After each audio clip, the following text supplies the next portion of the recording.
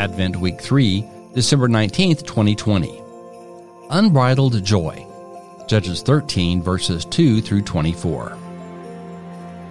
Then the Manoah entreated the Lord and said, O Lord, I pray let the man of God whom you sent come to us again, and teach us what we are to do concerning the boy who will be born.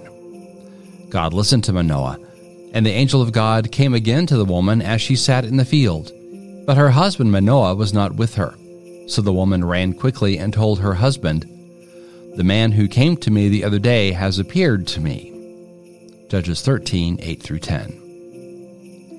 As the third week of Advent ends with its theme of joy, I reflect on the joy in Judges 13, 2 through 24.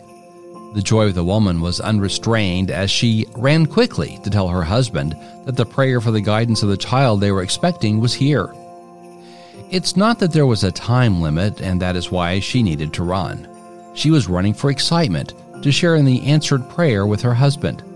Unbridled joy is that feeling of so much joy a person cannot help but react, smiling, laughing as a physical reaction to release the amount of joy as you feel you might burst.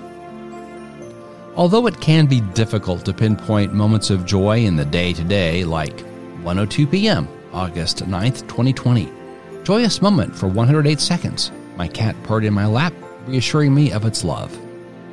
It is much easier to recall unbridled joyful moments as this is the best day ever feeling.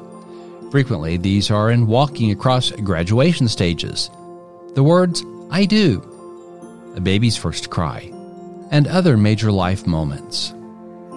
It might be challenging for a person to attempt to capture an unbridled joyous moment they had just this past week. However, I am sure it is possible. It might be something seemingly insignificant, like the joy in seeing someone who makes you happy when it's been a rough week. It could also just be the joy of knowing that you are a beloved child of God.